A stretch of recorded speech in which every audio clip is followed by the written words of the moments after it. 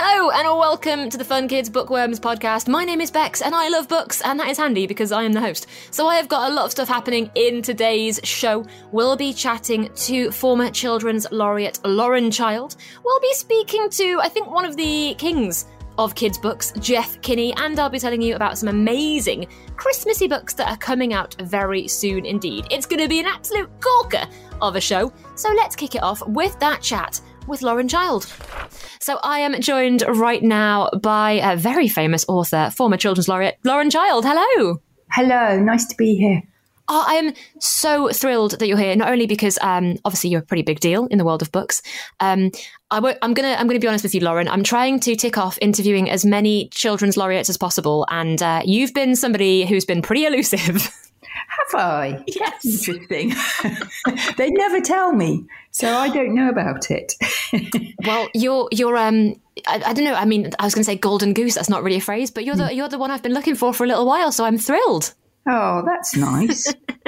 And you come to us with a brand new book in the Clarice Bean series. It is Think Like an Elf. Can you tell us what Clarice is up to in this book? Well, I've been wanting to write another Clarice Bean for a long time, because I think it's been about something like 15 years since I wrote a Clarice Bean story. And she's always been my favourite character to write. And she's where I started, actually. She was my first book. And I was about to write something that was quite gritty in a way about things that were going on for her. And then all of everything happened. And I thought the last thing we want is a sad thing happening to Clarice Bean. And I decided to write about something that would be a happy thing, which was the thing that we were missing, which is all those get-togethers and celebrations and festivals and things. And I chose Christmas just because Christmas is the sort of festival that I grew up with. And so I had very, very happy childhood memories of it. So that's the setting for the story. Yeah, so you've got Clarice and her mum and dad decide, understandably, that they want to have a quiet little Christmas, just family, just the seven of them, just together. And she's a little bit disappointed because she wants a big bash. And I don't blame her, because Christmas is one of those times when you think you're used to everybody coming together. Well, yes, and that really came from my own childhood, where my sisters and I always wanted as many of our cousins and things to come along as possible. So we would tend to have relatively big Christmases, either at my cousin's house or they would come to us, and everyone would pack in and sleep on the floor and, you know, all of that. And I remember it so fondly, and the idea of just being your usual family seemed terribly boring. It is funny, isn't it? Like, you feel like on that day in particular, you need as many people as possible to be together. Yes, it's an odd thing, and I rather love it, because I notice every year this happens, that as you get closer to Christmas, everyone wants to invite you round. Yes. And they want you before Christmas. And actually, when you probably need to be invited around is in early January, when life seems really, really dreary. But it's as if it's this sort of, we got to come round before Christmas or by Christmas. And yeah, that does seem to be a sort of common thread about Christmas get-togethers. But this is how Clarice feels. Wants the family, wants all the friends to be together. And also she's desperate to find the elusive Christmas spirit. She wants all of the Christmas spirit to be in the family. It feels like at a time it might be evaporating due to a slight mishap with a turkey and a few other issues. She's not too sure whether she can get together all the big Christmas stuff this year. Is that right? Yes, that's right. And she starts to feel very forlorn, because she realises she won't be able to do all the potato peeling and the cooking and everything, because her parents have sort of said, yes, you can have a big Christmas, but we're not doing it. And she realizes just how many potatoes you need to peel if you're going to invite 19 or have 19 people at the table. And then she realizes that in fact she can invoke the Christmas spirit herself. She can be the Christmas spirit by doing all of those things which is thinking outside of yourself. So rather than making your Christmas list of everything you want, you start thinking about what everybody else wants. And then you actually generate everything you've ever wanted simply by making it happen yourself. It is honestly, I read this book last night and it was, I closed it and I was like, well, I am ready for Christmas. It is the most Christmassy book. Immediately was like, I am full of Christmas. It was like reading the book. Clarice gave me Christmas spirit as well. Also, we should say that the illustrations are just beautiful. You must take a lot of time thinking about where all the pictures are going to go in relation to the book to add extra layers to it. I can't tell you how difficult it is to illustrate a novel, because unlike a picture book, you know exactly how many pages you've got, how much text is going to be on each page, what the text is going to be, because that's all planned out. And then therefore you know what you have to draw and how much space you have to leave for the words.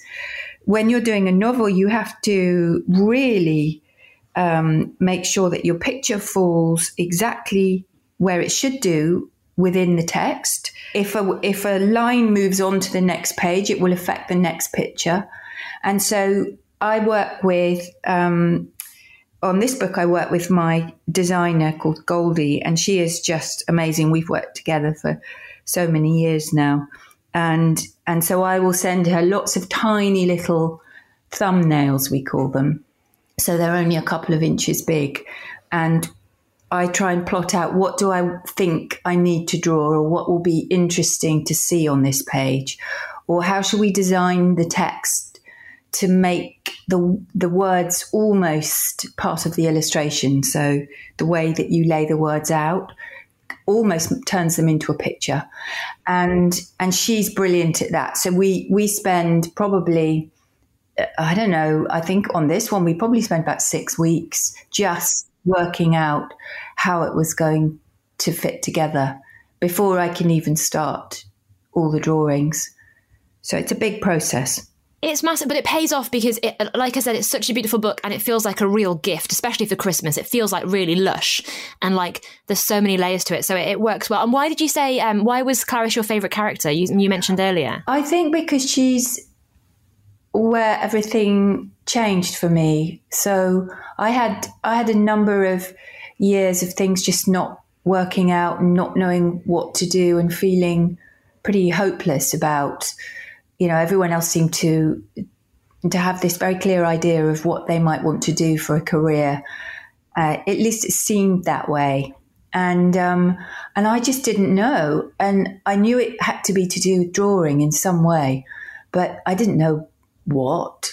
And I never meant to be a writer, that's for sure. And certainly not a children's writer. I had no thoughts that I'd be a children's writer and illustrator. But really what I wanted to do was to design things. And then I realized that, I really want to write a film. I really want to make a film. And so I started writing Clarice Bean really to perhaps become a film, and maybe not even a film for children. And it sort of turned into a book completely by accident. Amazing. And do we have to wait as long for the next installation from her, or do you think you'll be writing a little bit more pretty soon? I think I can't do that.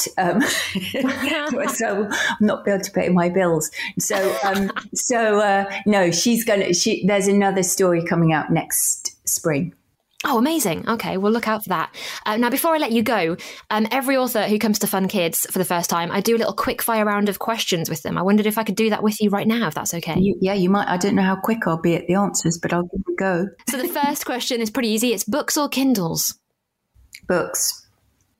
Every author says that. It's pretty much law by now. Heroes or villains? Oh, heroes in life, definitely. And heroes and villains in stories. It's very hard to have one without the other. That is a very good point. Film adaptation or TV adaptation? Oh, do you know what? I would have said film adaptation. But nowadays, the things we're seeing on television are so beautiful that I would say TV, because it allows a story to truly unfold. So TV. Do you prefer elves or reindeer? Elves. Yeah, I mean, you kind of have to say that for the book, I suppose. But I appreciate the answer. Hogwarts or Narnia? Oh, Huh. Now that's interesting because I read the Narnia books as a child and I really love them. And I've never read the Harry Potter books, which is amazing. I know it's one thing to sort of save up. I think I'm going to say something really controversial. Go for it. The Addams Family, actually, that's where I'd go for my sort of, because they do live in a slightly magical, unreal world. And that's the world I'd like to live in. I love your answer to that question. That's brilliant. Great stuff. Do you write or work 9 to 5 or whenever you fancy? I work, sometimes I work right through the night because I have to.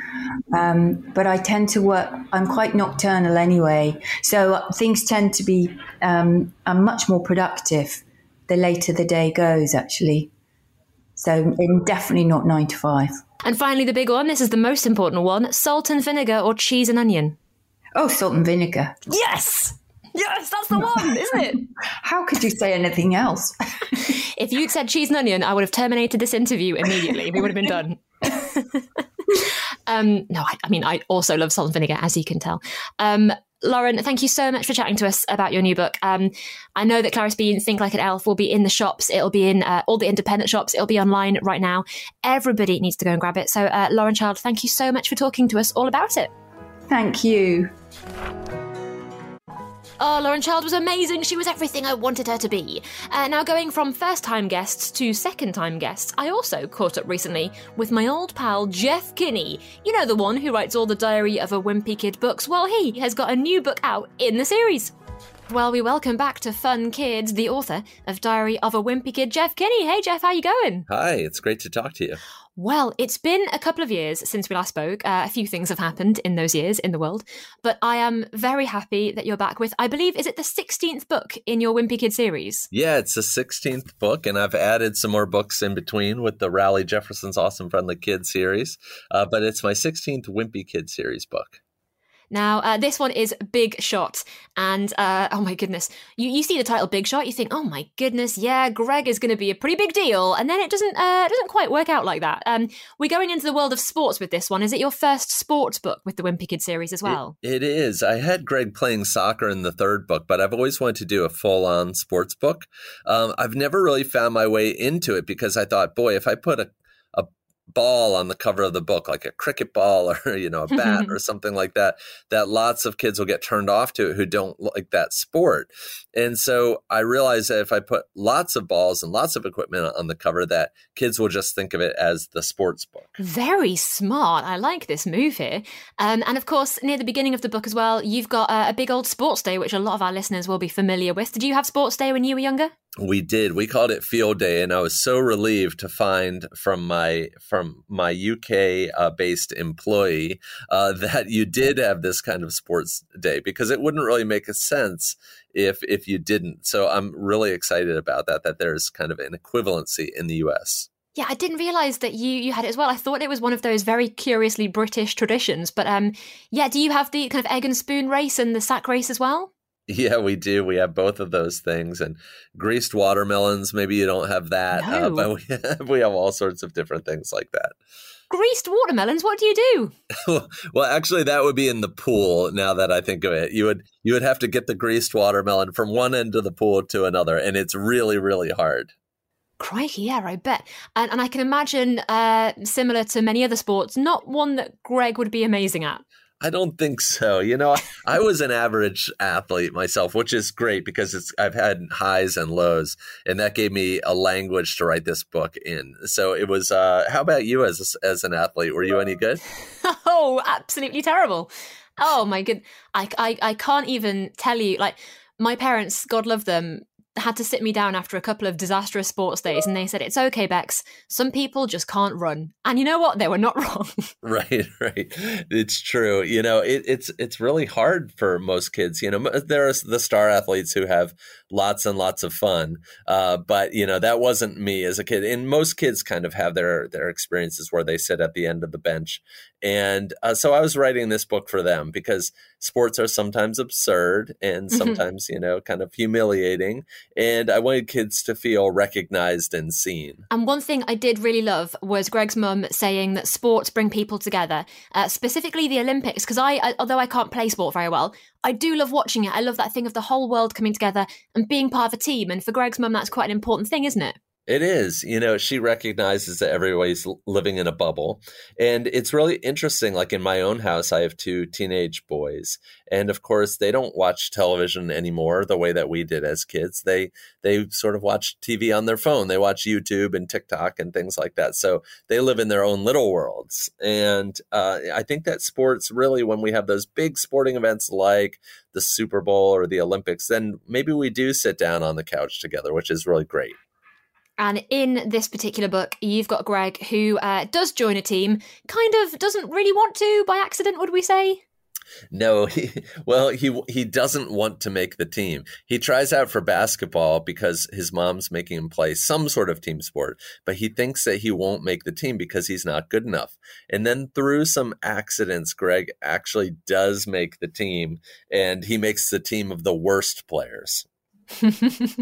Yeah, it's kind of a bit of a quirk of fate, isn't it? He ends up with one excellent player and then a bunch of terrible players. And, you do think sometimes, they're going to be the underdogs, but they'll still win. But it's a bit of a rocky road for them. It is. I was thinking about this a lot when I started writing this book. I said, every sports movie is really the same, even if it's a sports movie about a bad team. They're bad, until about 2/3 of the way through the movie. And then all of a sudden they start to turn things around. They enter the big tournament and then they do well. Either they win or they lose at the end. And they're kind of really formulaic. So I said, how can I kind of turn that upside down? So I created this tournament where all the bad teams are brought together. And, it's a tournament of the worst of the worst. And the way that you move on in the tournament isn't by winning, it's by losing. In fact, if you win, you get to go home. And so I thought that was a really fun way to turn that idea on its ear. You've brought back a few characters that haven't appeared for a while. Would that be right? Like in the kind of team, like Ruby Bird and Edward Mealy? Yeah, I'm really impressed that you recognize that. That's for the old time classic fan. I have all these characters that I don't often revisit in the Diary of a Wimpy Kid universe because I like to keep expanding the universe. I don't like to kind of look inwards. I brought back at least 4 of the characters on Greg's basketball team are old time classic characters. So do you have like a big kind of almost a pinboard where you've got like post-it notes of all of the names of old characters and you see if you can link them up into the new world? Do you have like a big planning station? I don't at all. In fact, I forget about what's in the last book as soon as I'm on to the next book.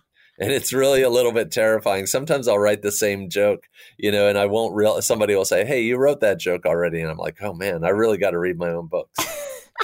To be fair, I mean, if you've got 16 of them, it's pretty hard to keep up with yourself, I imagine. Yeah. 16 times 12 is somewhere around, I can't do the math, but it's that many pages. 16 times 217 pages. Yeah, it's a lot of work. Yeah, it's plenty, I would say.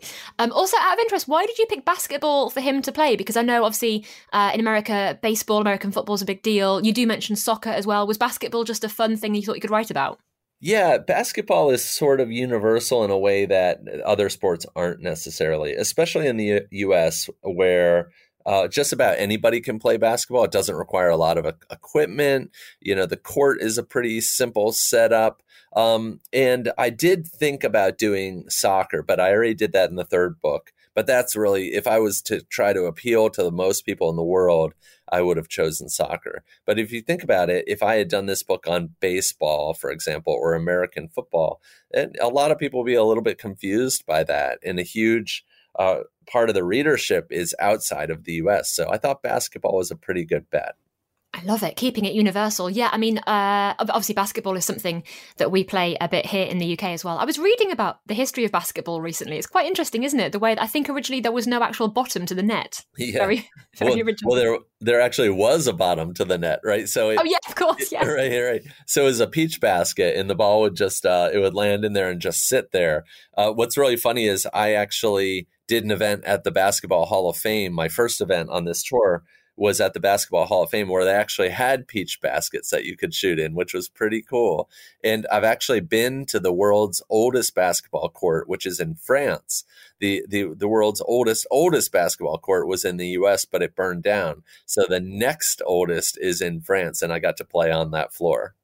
Hey, that's pretty amazing. That's something that Greg would be appreciative of, I think, even if he didn't like the sport. I think he would, yeah. So tell me, do you have any plans for a little bit more of Wimpy Kid? I assume we've not seen the last of Greg and the family. Yeah, I'm going to keep going. I think that we really depend on our cartoon characters to stick around. And, in a really unreliable world, it's been really great to have something reliable in the Diary of a Wimpy Kid books and Greg Heffley and all the other cartoon characters that are out there. We need some sort of stability. So that's a great way of saying there'll be more lovely Diary of a Wimpy Kid books on the way. In the meantime, Big Shot is out right now. So Jeff Kinney, thank you so much for talking to us. Oh, thanks for a great interview. I really appreciate it. Just a reminder, there's lots and lots of books lining the bookshelves at the moment because they are getting ready to be snaffled up for Christmas. One of my favourite ones is A Boy Called Christmas. Now, this is the first magical book in the best-selling Matt Haig's festive book series for children. I've interviewed Matt Haig and he is brilliant. And in this book, well, if you believe that some things are impossible, you should put the book down immediately because this book is full of impossible things. A Boy Called Christmas is out right now in good bookshops and online. It'll get you in a really festive mood. It's also been made into a major Sky original film on Sky Cinema, and it's available to watch. So get the book, read it, watch the film. You will have an extra festive time. It's going to be pretty brilliant. There's also, of course, lots of unfestive books around at the moment. Is unfestive a word? Probably not. We've got Explorers at Pirate Island by Alex Bell here at Fun Kids HQ, and it's brilliant. It's about half mermaid Ursula Jellyfin. Now, she's always longed for adventure, and this time, the stakes are higher than ever. The Collector is holding a group of children prisoner, and it's up to Ursula and her friends to set them free. There's zombie skeletons in this story, so if you fancy something maybe not quite as Christmassy as A Boy Called Christmas, well, check this one out, Explorers at Pirate Island.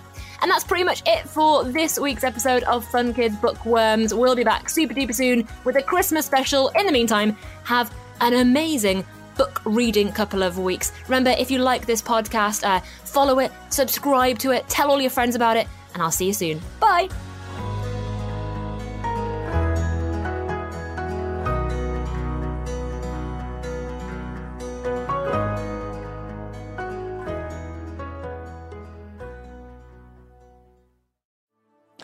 Alright, it's got some amazingly pink and white flowers.